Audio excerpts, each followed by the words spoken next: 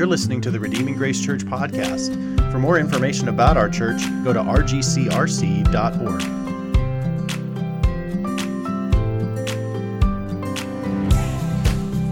Okay, so if you want to turn in your Bibles to John chapter 12, we'll be in verses 37 through 50. I'm going to read the text here, and then we'll jump in. So John 12, verses 37 through 50.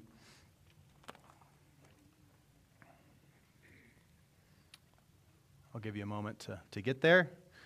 Either flip there in your paper copy or turn in there on your device. It's good to hear the pages, and it's also nice to see the rosy glow of God's Word on your faces. So, on your masks, I guess, reflecting the glow of your phone. All right, so John 12, verses 37 through 50, we're working through the Gospel of John. The Gospel of John is a biography of Jesus by an eyewitness, John, the Apostle John, who was actually with Jesus. And so we're right in the middle of it. And so here we go, John 12, 37. Though he, meaning Jesus, had done so many signs before them, they still did not believe in him, so that the words spoken by the prophet Isaiah might be fulfilled. Lord, who has believed what he has heard from us? And to whom has the arm of the Lord been revealed? Therefore, they could not believe. For again, Isaiah said, he has blinded their eyes and hardened their hearts, lest they see with their eyes and understand with their heart and turn, and I would heal them. Isaiah said these things because he saw his glory and spoke of him. Nevertheless, many, even of the authorities, believed in him, but for fear of the Pharisees, they did not confess it, so that they would not be put out of the synagogue. For they loved the glory that comes from man more than the glory that comes from God. And Jesus cried out and said, whoever believes in me believes not in me, but in him who sent me. And whoever sees me sees him who sent me. I have come into the world as light, so that whoever believes in me may not remain in darkness. If anyone hears my words and does not keep them, I do not judge him, for I did not come to judge the world, but to save the world.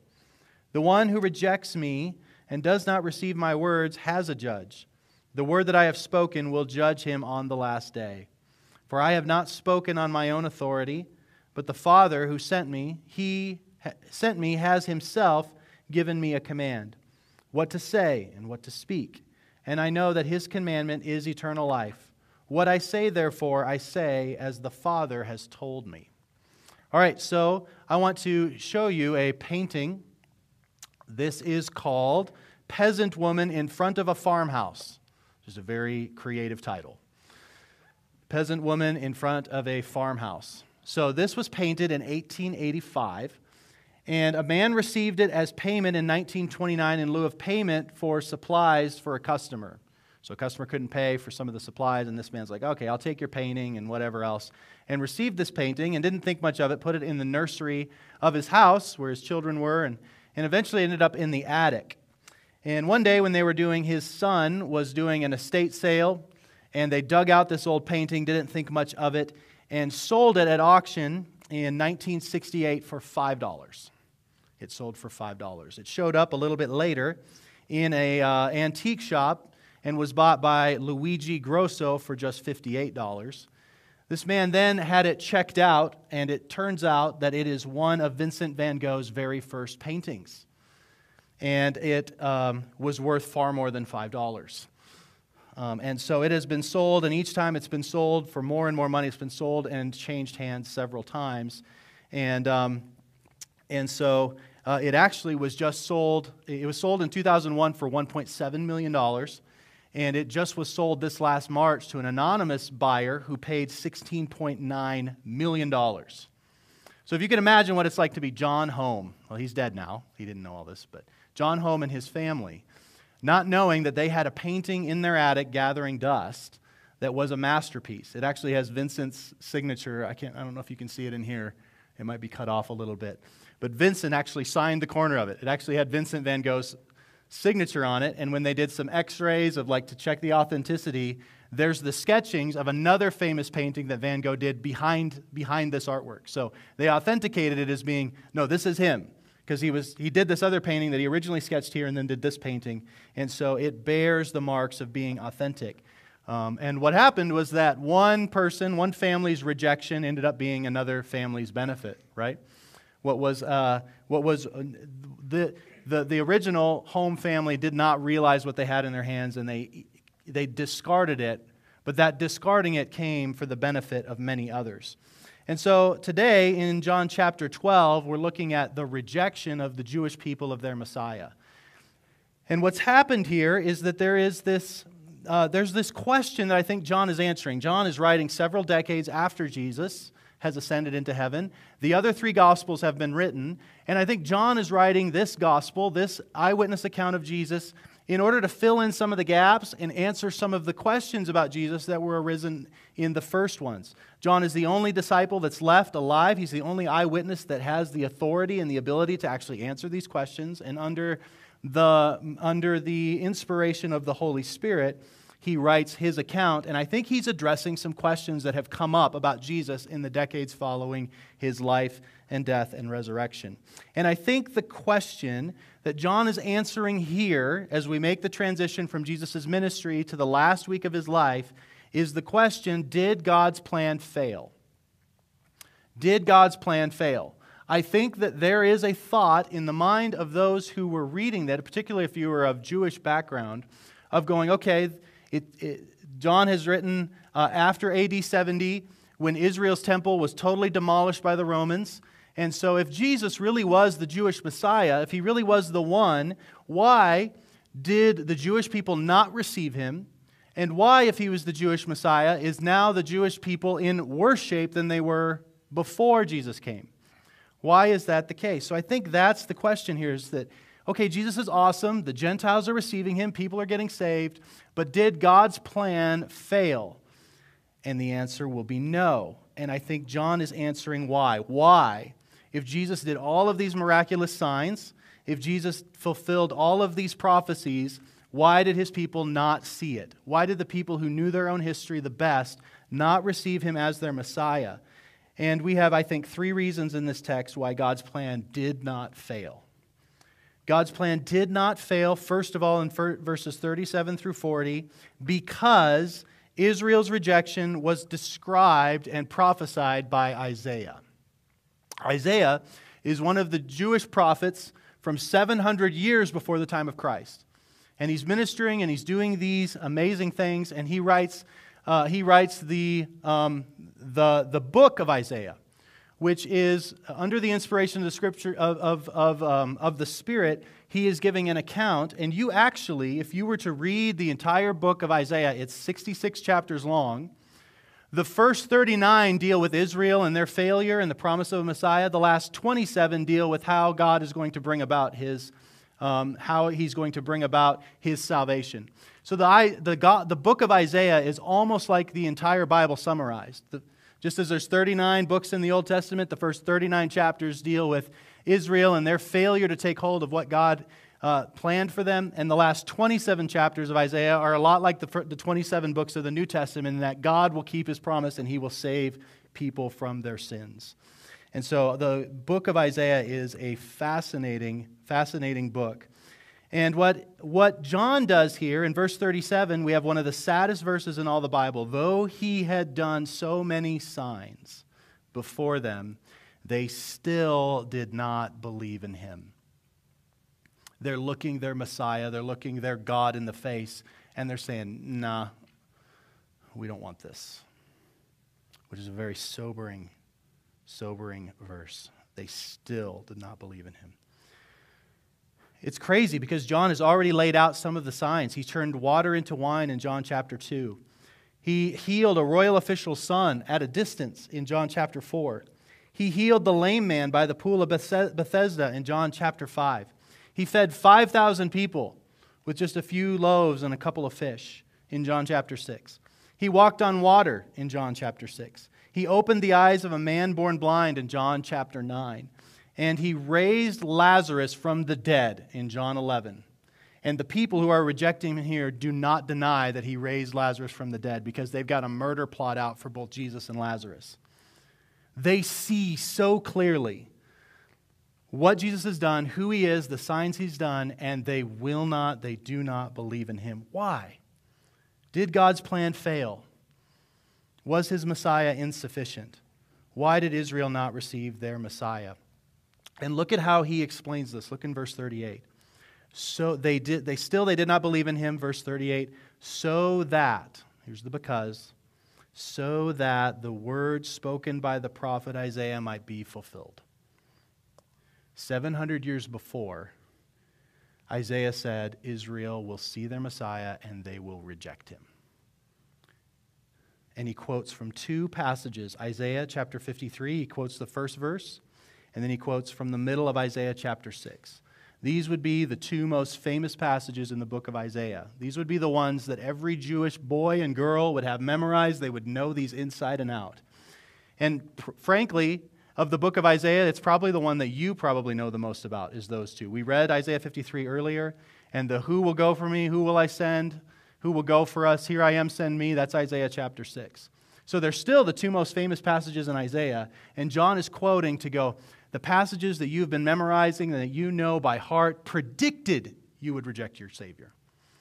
The one that's so embedded in your mind predicted that you would do this. Isn't that amazing how hard-hearted we can be, how hard-hearted the Jewish people were? So he quotes from Isaiah chapter 53, verse 1. Lord, who has believed what he has heard from us? And to whom has the arm of the Lord been revealed? Therefore, they could not believe. For again, Isaiah said, and he quotes from Isaiah 6, He has blinded their eyes and hardened their heart, lest they see with their eyes and understand with their heart and turn, and I would heal them. God's plan did not fail with Israel's rejection of its Messiah. It was actually planned that way. It was actually planned that way, and it was predicted 700 years before.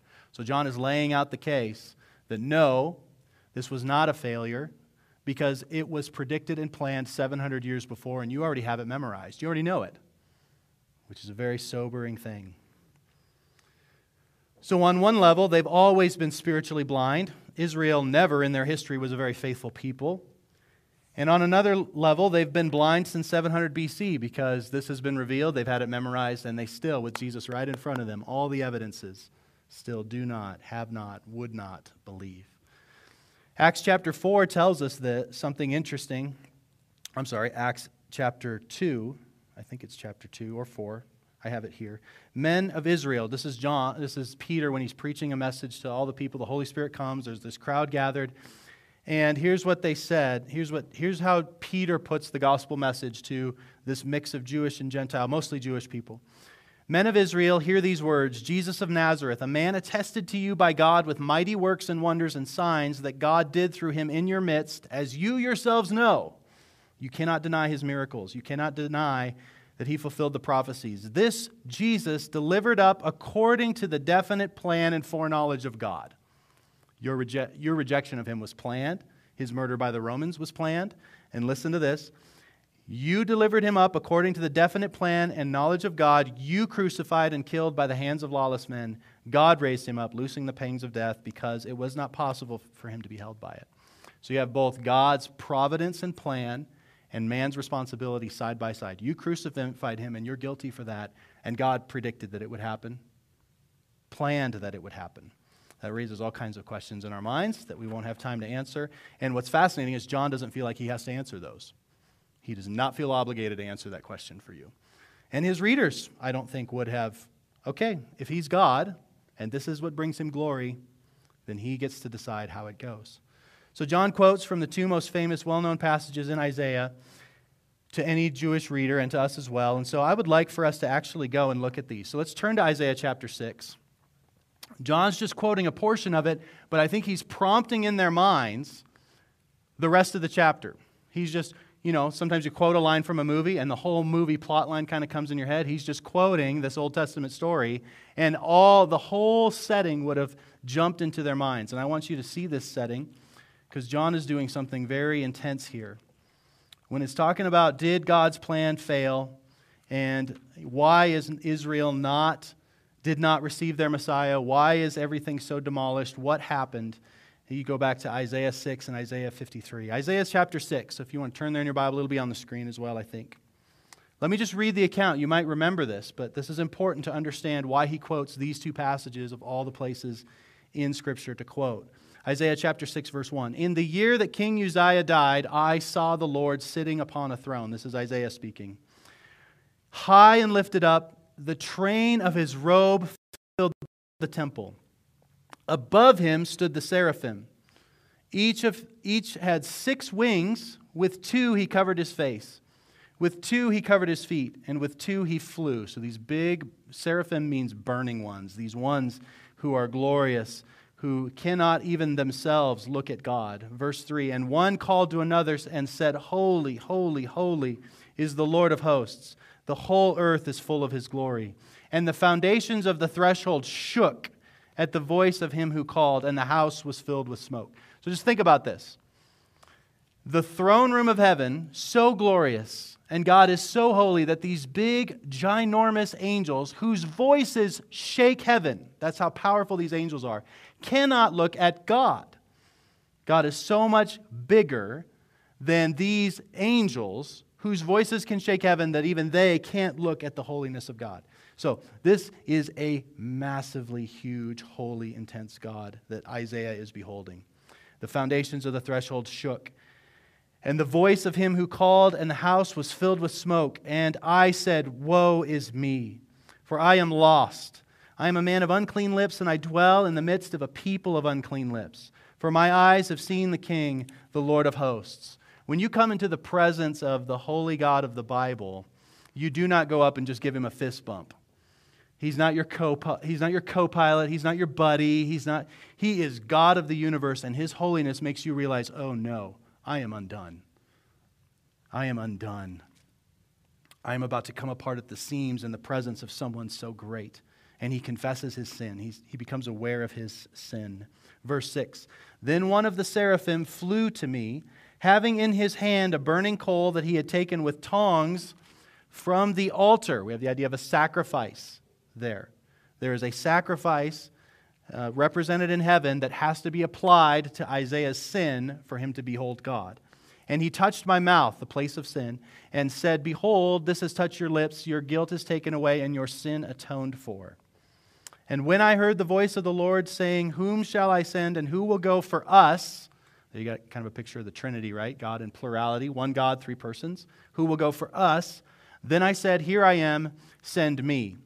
And then Isaiah gets the most disappointing commission, the most disappointing job you could imagine. And he said, Go and say to the people, keep on hearing, but do not understand. Keep on seeing, but do not perceive. Make the heart of this people dull. Make their ears heavy, and blind their eyes, lest they see with their eyes, hear with their ears, and understand with their hearts, and turn and be healed. And I said, O Lord, how long, O Lord? That's not the preaching ministry that anybody signs up for, right? Harden these people's hearts. Tell of my greatness and just show just how more deeply sinful they really are. I said, How long, O Lord? For a year? For 10 years? How long will I have this ministry of rejection? And here's what he says. Until the cities lie waste without inhabitant, and houses without people, and the land is a desolate waste, and the Lord removes people far away, and the forsaken places are many in the midst of the land. And though a tenth remain, there's a little bit of hope here. I'm going to level my people for their guilt, for their rejection of me. Though a tenth remain in it, it will be burned again, like a terebinth or an oak whose stump remains. When it is felled, the holy seed is its stump. So, is that not super intense? No one ever reads the last part of Isaiah chapter 6. We like the Here I am, send me. We don't always like the ministry that then follows. So here we go. We've got this picture of Israel being a sawed-off stump because of their rejection of God, because of their unfaithfulness to God. It's just a stump. But there is going to be a shoot that comes out of that stump. What looks like it's been dead, something's going to come. Some life is going to emerge from this failure. And that's where we get to Isaiah chapter 52. I'd like actually to look at Isaiah 52. So John is pulling all of this imagery of this holy God who then gives this commission that's actually going to harden his people, not soften them. He's got all this in the back of his mind because this is what Jesus has done. Jesus has drawn some who you would not expect, but his presence has actually hardened some of God's people even more, which is exactly what Isaiah said would happen. So look at Isaiah 52. I know this is intense, but let's go through this. Isaiah 52:13. So we'll get a running start at 53 here. So fast forward through Isaiah 6. There's this terrible judgment and guilt, and Israel is pleaded with and confronted, and their hearts just don't change until you get to this glimmer of hope that then begins to emerge. That maybe God has a plan that He's working out. That even the failure of His people is going to be turned around for His glory. And look at chapter 52, verse 13. Behold, my servant shall act wisely. So there's this mysterious servant of God who's going to come. And what is he like? What is he like? Behold, my servant shall act wisely. He shall be high and lifted up. Do you remember hearing that in Isaiah 6? I saw the Lord high and lifted up. Oh wait, so this Lord is going to become a servant. The one who was on the throne, that could not be looked at by the angels, is going to be a servant on the earth. And he shall be high and lifted up and shall be exalted. And as many were astonished at you, his appearance was so marred beyond human semblance, and his form beyond that of the children of mankind. So his lifting up is going to be a different kind of lifting up. It's going to be the lifting up of the cross. Remember, Jesus said that, right? Unless I be lifted up. When I'm lifted up. So this high and lifted up is a different kind. This servant, this God, is going to be lifted up, and he's going to be so marred, he's going to barely look human. He's going to be so beaten and whipped and torn apart that he's going to be lifted up on a device of execution, the cross. And it's going to be hard to tell he's even a human being. This is the glory of this king. So shall he sprinkle many nations, not just Israel, many nations. Kings shall shut their mouths because of him. For that which has not been told them they see, and that which they have not heard they understand. So Israel will look at this Savior and be more blind than when they started. But there will be nations that look at this Jesus and somehow they're going to get it supernaturally, right? Though they didn't see, they see. Though they didn't understand, though they didn't hear, they understand. And look at verse 53. Now he's addressing Israel. Who has believed what he's heard from us? And to whom has the arm of the Lord been revealed? And the surprising thing is that it's being revealed to Gentiles. Wow. Look at verse 2. For he grew up before him like a young plant, like a root out of the dry ground, or the stump, right? That sawed-off stump in Isaiah 6 has a little shoot coming out of it. He had no form or majesty that we should look at him, and no beauty that we should desire him. He was despised and rejected by men, a man of sorrows and acquainted with grief, as one from whom men hid their faces. He was despised, and we, the Jewish people, esteemed him not. Though he had borne our griefs and carried our sorrows, yet we esteemed him stricken, smitten by God, and afflicted. And he was pierced. So you got crucifixion here described 500 years before it was invented. He was pierced for our transgressions. He was crushed for our iniquities. Upon him was the chastisement that brought his peace, and by his wounds we are healed. We all like sheep have gone astray. We have turned every one of us to his own way, and the Lord has laid on him the iniquity of us all. He was oppressed and he was afflicted, yet he opened not his mouth. Like a lamb that was led to slaughter, that is led to the slaughter, and like a sheep that before its shearers is silent, so he opened not his mouth. By oppression and judgment he was taken away. And as for his generation who considered that he was cut off from the land of the living, that's what John's talking about in chapter 12. The generation, the people who saw him, who considered that he was cut off from the land of the living, worthy of death, stricken by the transgressions of my people. My people are going to do this to him. Verse 9, and they made his grave with the wicked, and with a rich man in his death. Though he had done no violence and there was no deceit in his mouth, yet it was the will of the Lord to crush him. He has put him to grief when his soul makes an offering for guilt. He shall see his offspring, he shall prolong his days.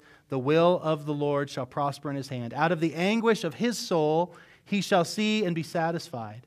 By his knowledge shall the righteous one, my servant, make many to be accounted righteous, that he shall bear their iniquities. Therefore I will divide him a portion with the many, and he shall divide the spoil with the strong. Because he poured out his soul unto death and was numbered with the transgressors, yet he bore the sin of many and makes intercession for the transgressors. Verse 54, sing, O barren one, who did not bear, break forth into singing and cry aloud, you who have not been in labor. For the children of the desolate one will be more than the children of her who is married, says the Lord. Enlarge the place of your tent. There's going to be more people that come into the kingdom, not just Jewish people, but the nations. Enlarge the place of your tent, and let the curtains of your habitations be stretched out. Do not hold back. Lengthen their cords and strengthen your stakes. For you will spread abroad to the right and the left, and your offspring will possess the nations and will people the desolate cities. Okay? Isn't that's crazy?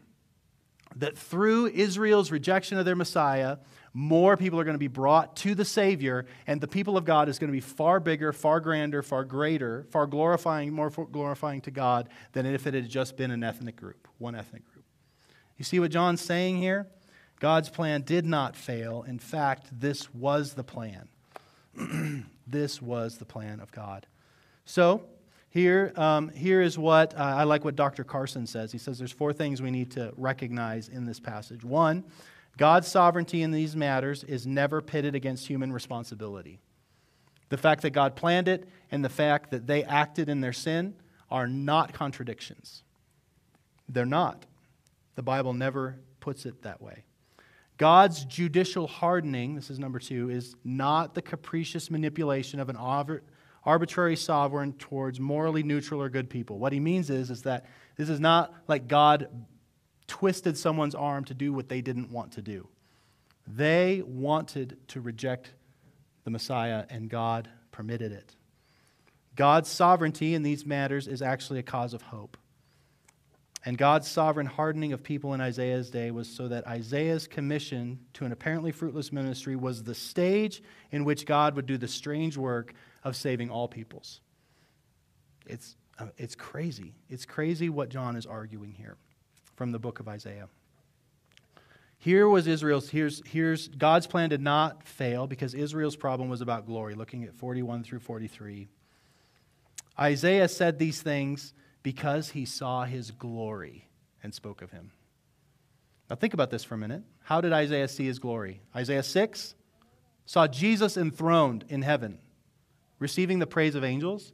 In Isaiah 50, he saw the glory of Jesus on the cross. Lifted up in his throne, lifted up on the cross is the glory of Jesus Christ.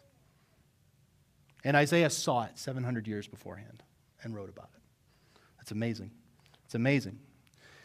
Verse 42, nevertheless, many of the authorities believed in him.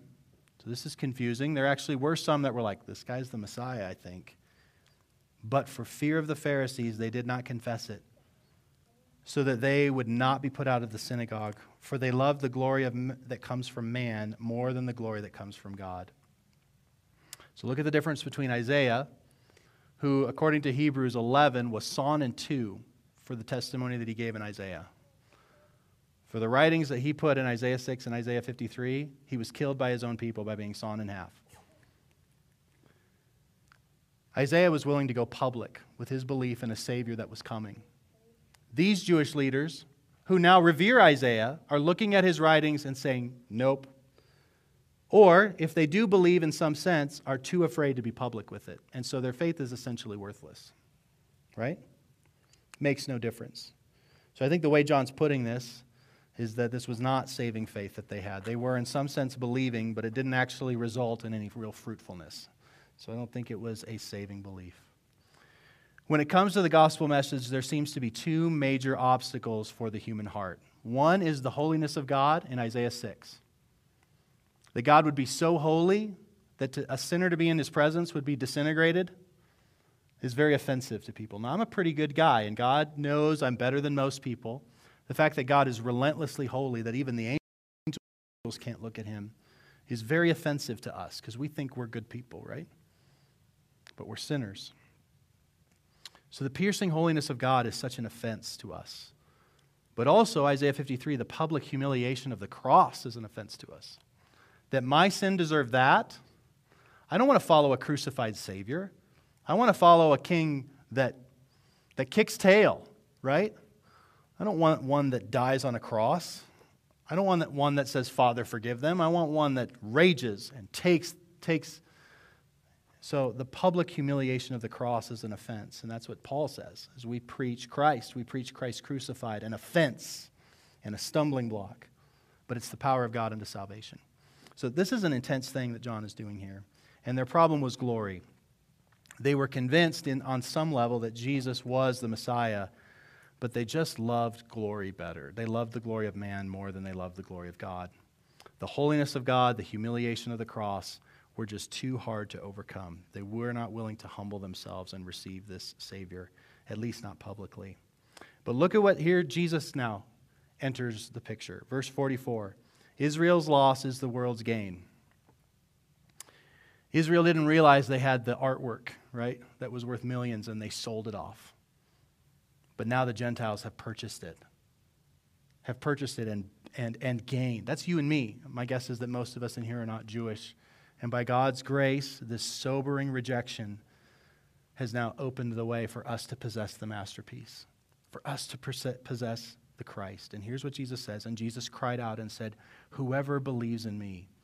So what went from being Israel's Messiah now becomes a whoever. Whoever believes in me. Rich or poor, young or old,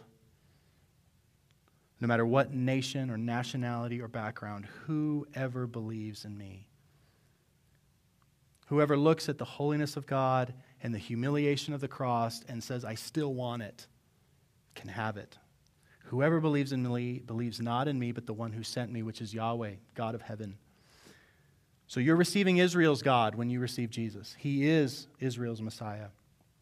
And whoever sees me sees him who sent me.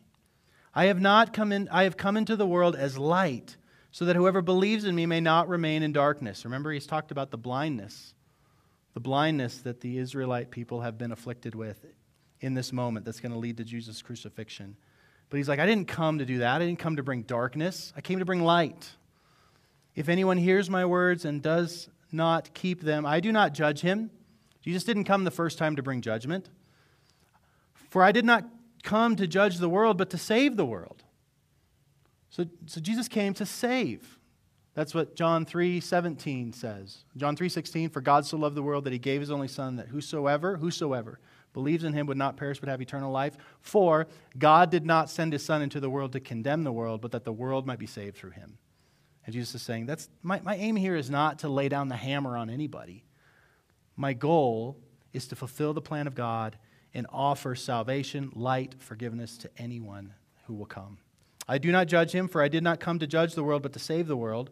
The one who rejects me and does not receive my words has a judge.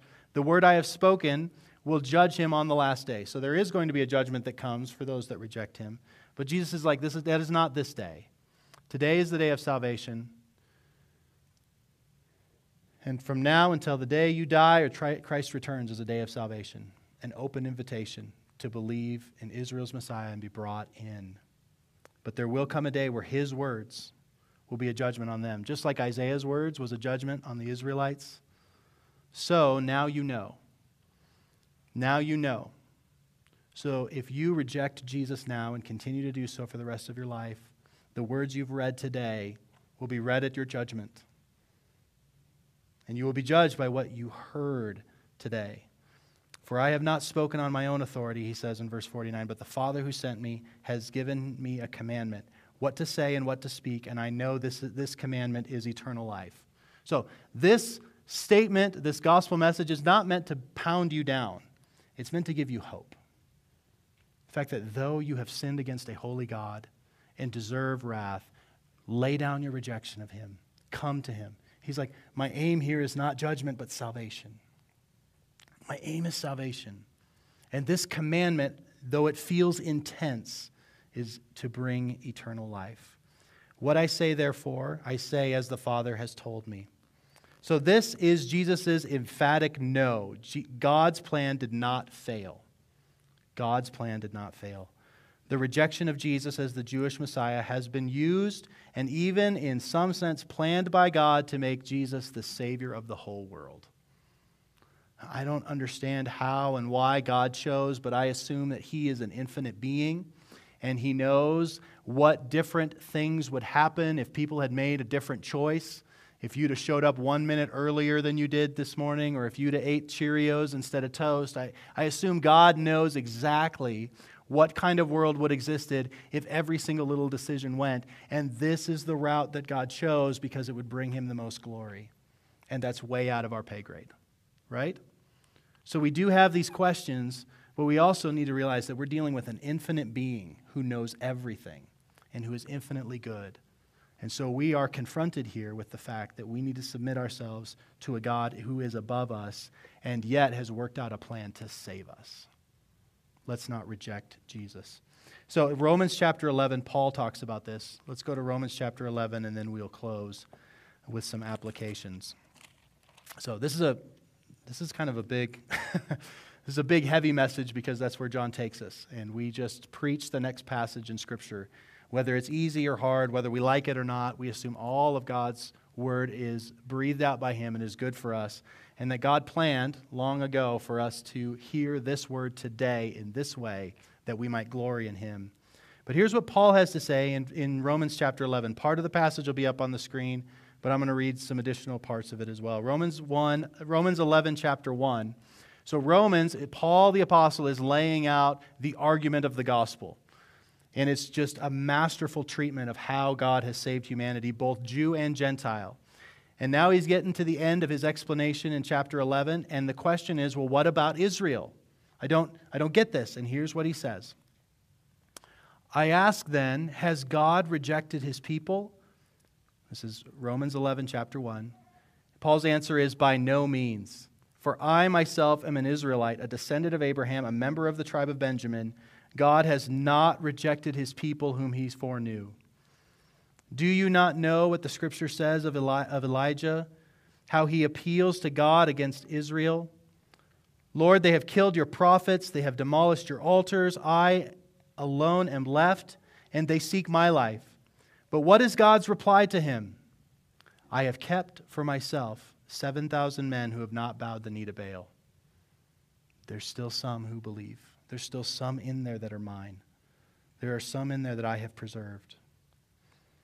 So too, at the present time, Paul's saying right now, at the same general time period that John is writing his gospel, I have kept, so too, at the present time, there is a remnant chosen by grace. And Paul's like, I'm one of them. I'm one of those Jewish people that used to reject and persecute this Jesus, but God has turned my heart.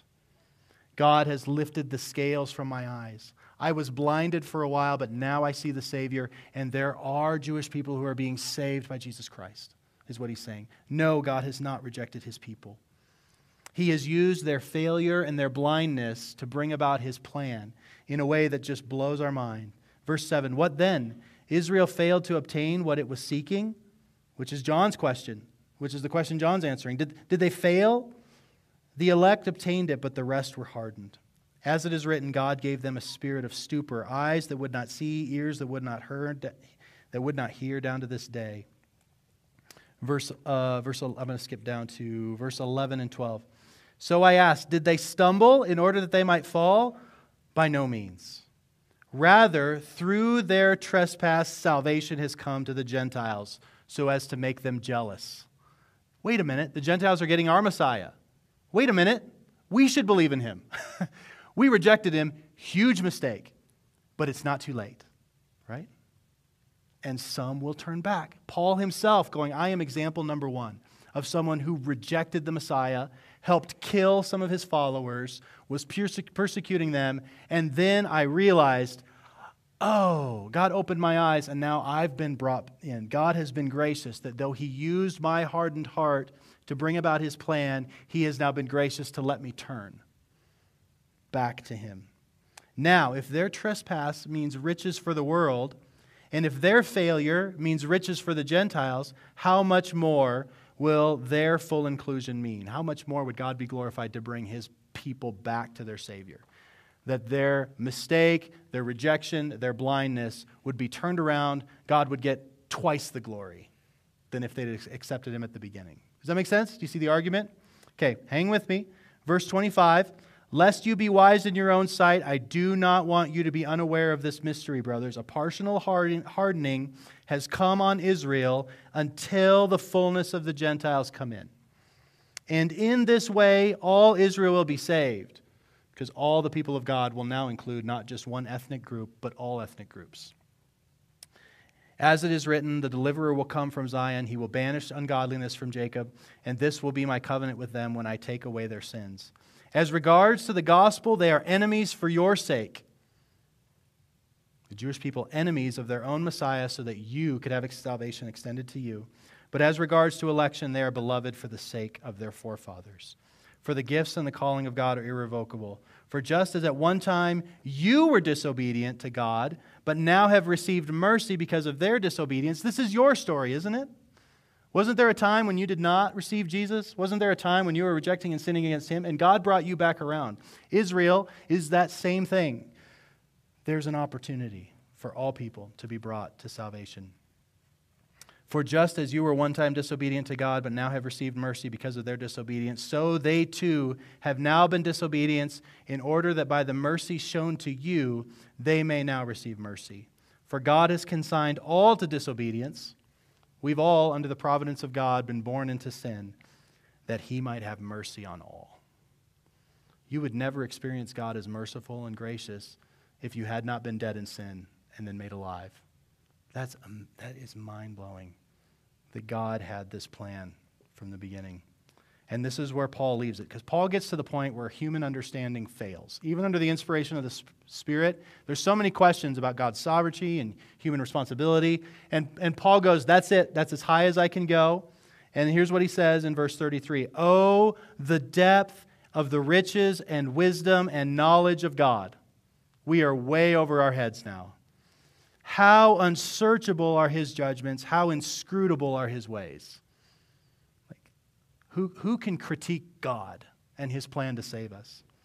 For who has known the mind of the Lord, and who has been His counselor, or who has given a gift to Him that He might be repaid? For from Him and through Him and to Him are all things. To Him be glory forever. Amen. So Israel's loss, at least temporarily, is the world's gain, because He's the Savior for all men. He was crucified.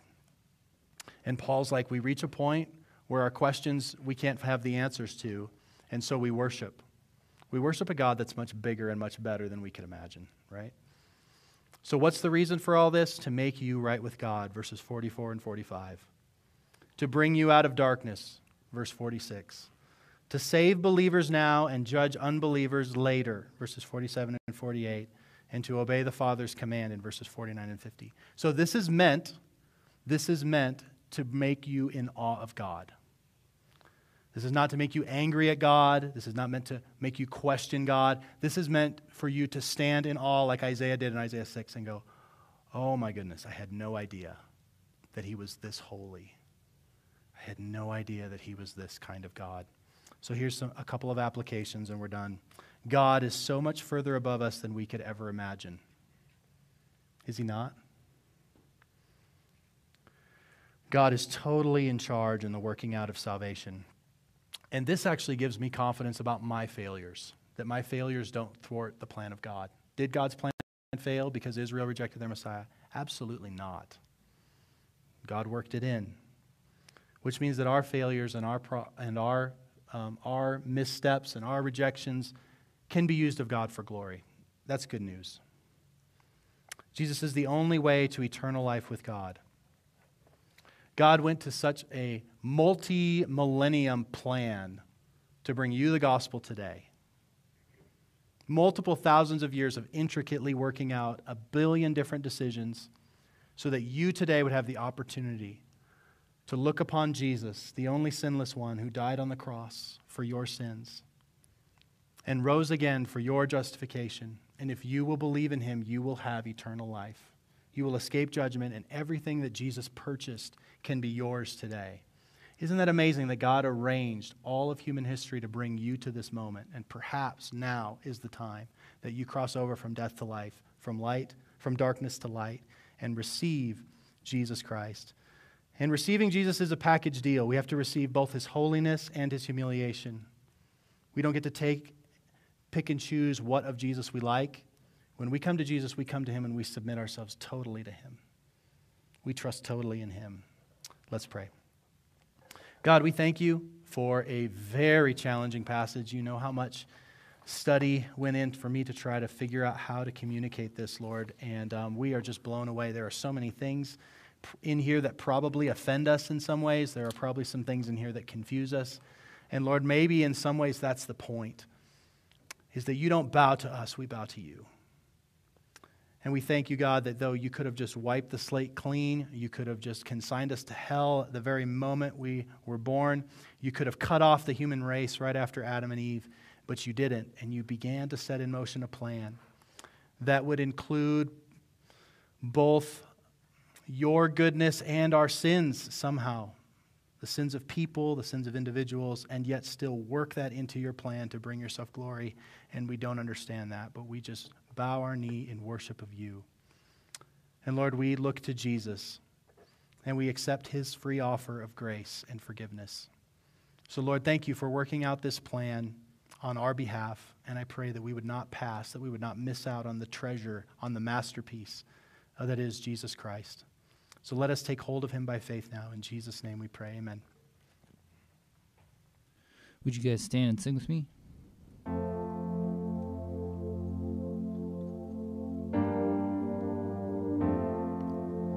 When I survey the wondrous cross on which the Prince of Glory died, my richest gain I count but loss, and pour contempt on all my pride.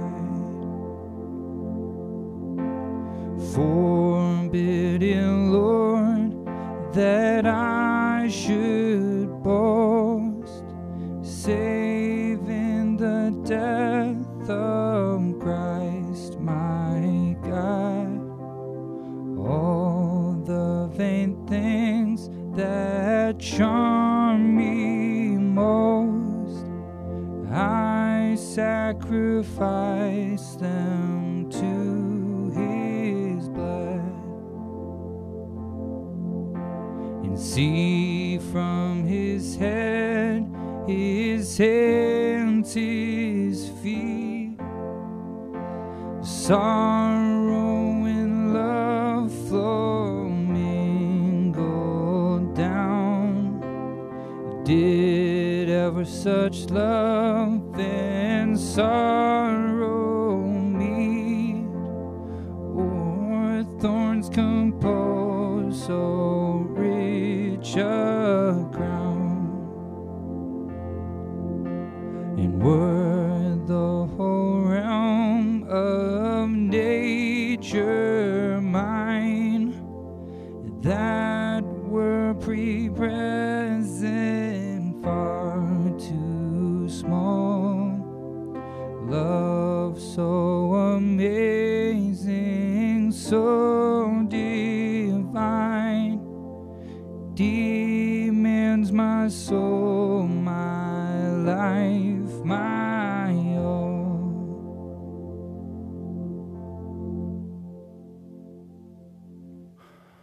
Okay. You can be seated. We'll just take just a few moments here, not very long, but if you'll indulge us, we would love to entertain some questions. Dylan's going to moderate it today. Justin's preaching at another church today. He usually does these questions with me, so we've called in the sub. The humble student of Justin McGeary. That's right. That's right. Pupil, that's the word I was looking for. So, we got some questions here today, right? Okay. So, you did a really good job of explaining every question that I was going to ask. So, if anybody has any questions in the room, that would be very helpful.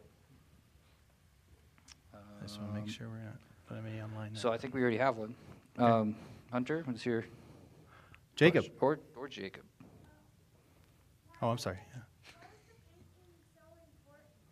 Why? Because it was painted by a famous painter. Everything that he has painted is worth millions, hundreds of thousands, millions of dollars. And they didn't know it was painted by this famous guy. So the fact that the guy who created it was this famous artist made the painting valuable. So that's actually true of us. Like, because God made us in his image, because God is so great, every human being has value. So the value of the artist, the famousness of the artist, and the quality of his craftsmanship is what makes things valuable. So our value is rooted in that God made us, right?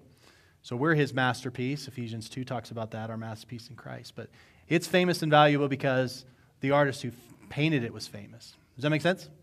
So I took a little twist there. Hunter, did you have a question? That was a good question, by the way. Yeah, thank you. So I have a difficult question that I struggle with. So I think Good. we're talking about Calvinism, double predestination. Some people are predestined to come to Christ, come to God, and some, their hearts are hardened, their eyes are made blind. And so my question with that is, then doesn't that contradict two things? One, when Jesus says, all who believe will come to me, because then it's not all, it's some. And then number two, doesn't that take away free will of man? If you're predestined to not be able to believe? Should I repeat that question? Yes. This is a little You long. should. So Yeah. it's a very complicated question. Calvinism and predestination, right? And how does that work in with man's choice? So if God is the one who gives us faith, then is that fair? That God shut the eyes of the Pharisees? Or better yet, in the Old Testament, when God hardens the heart of Pharaoh, how is that fair? Is that fair? Yeah, I don't know if God's really interested in fairness. He does what's right, and he does what's good. Yeah, I think you're asking a question that generations of theologians have tried to unravel, and even Paul reaches a point. You can see him inching closer to that in Romans 9 through 11, that even he goes, oh, the wisdom and knowledge of God. And that Deuteronomy 29:29, the secret things belong to the Lord, but the revealed things are for us.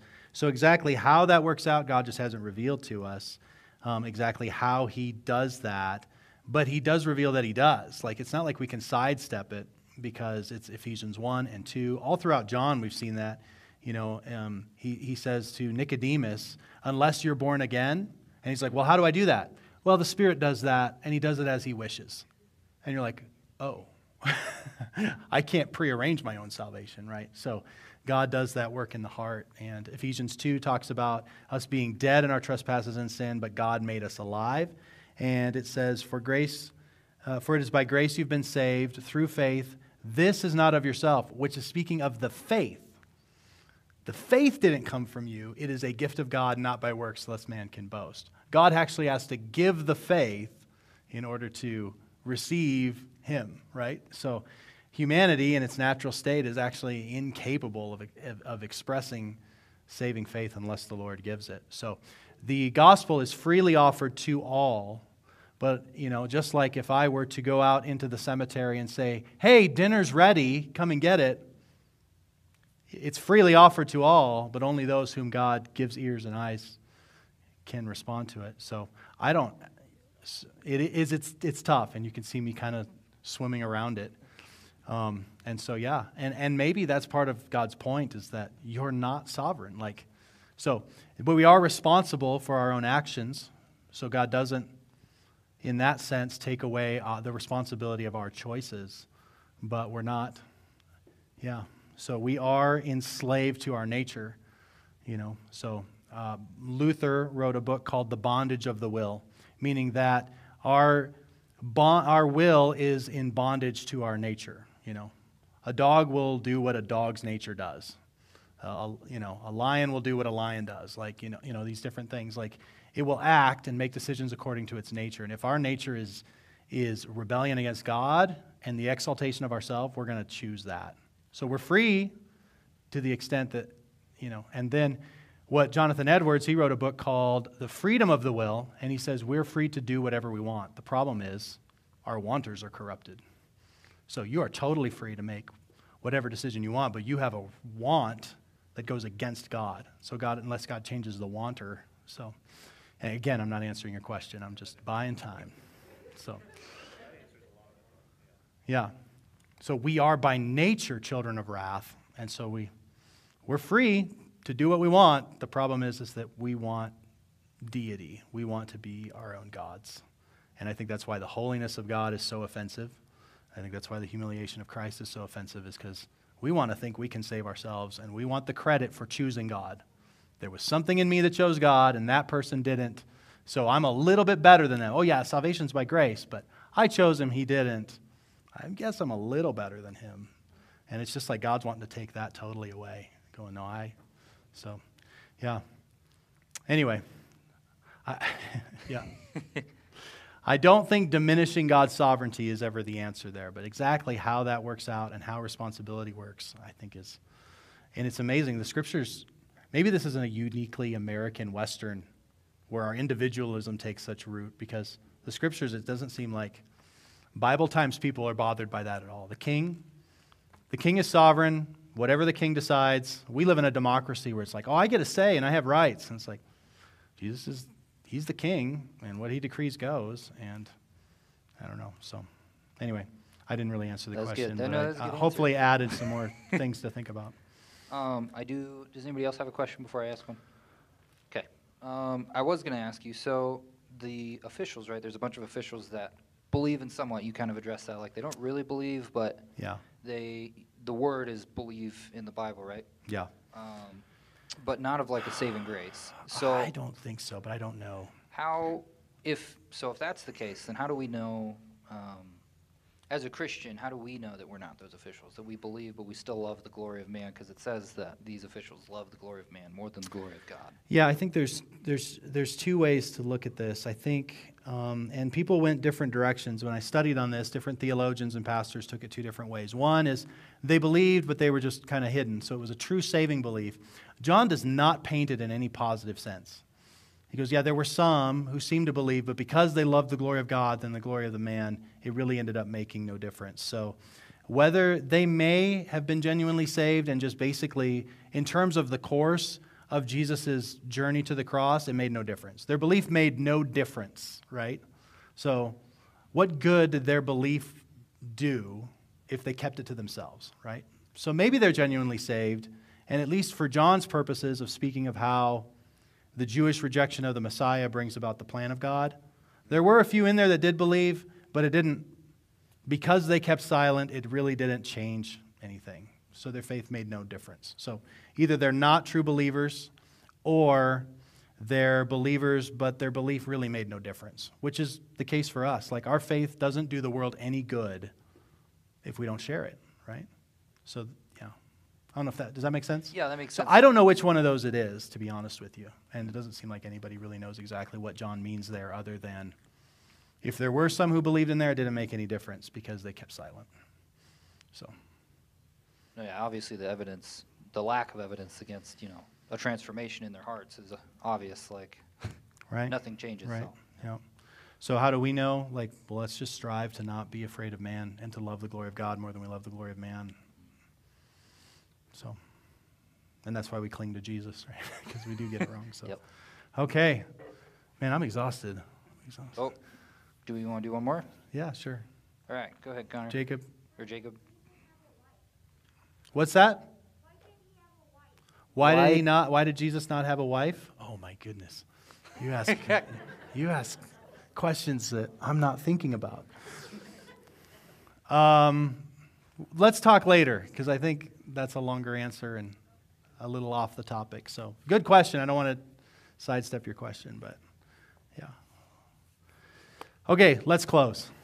So, thanks for hanging in there. Like, I really wrestled with this message, and I want what John means to communicate to come across. And the fact that he was pulling in Isaiah, and Paul describes some of this in Romans chapter 11, it just seemed important for us to try to lay out the biblical case as best we can, even if we can't totally understand it, and assume that it was placed here for our benefit, for our good. So let us wrestle through these things with hope, seeking to understand what God has purchased for us, and let's not miss Jesus' words that I came to bring light into darkness, right? So don't let the fact that some of this confuses you lead you into darkness. It's meant to lead you to light and the glory of Jesus and the awe of Him, okay? So don't miss the point as you get into sort of the theological implications, don't miss the bigger point that the glory of Jesus and trusting in him is the point of John 12. Okay, so here's our benediction from Ephesians chapter 1.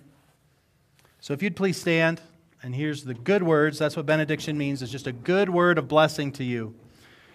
We pray that the God of our Lord Jesus Christ, the Father of glory, may give you the spirit of wisdom and of revelation in the knowledge of him, because we need it in passages like this, right? We need his spirit to open, having the eyes of our hearts enlightened, that you may know what is the hope to which he has called you, what are the riches of his glorious inheritance in the saints, and what is the immeasurable greatness of his power toward us who believe, according to the working of his great might that he worked in Christ when he raised him from the dead and seated him at the right hand in the heavenly places.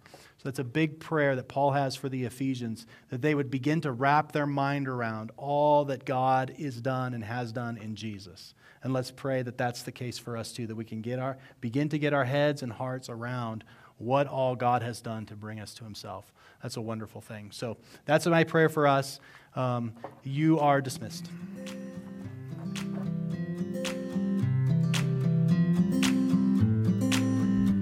Thank you for listening to the Redeeming Grace Church podcast. For more information about our church, go to rgcrc.org.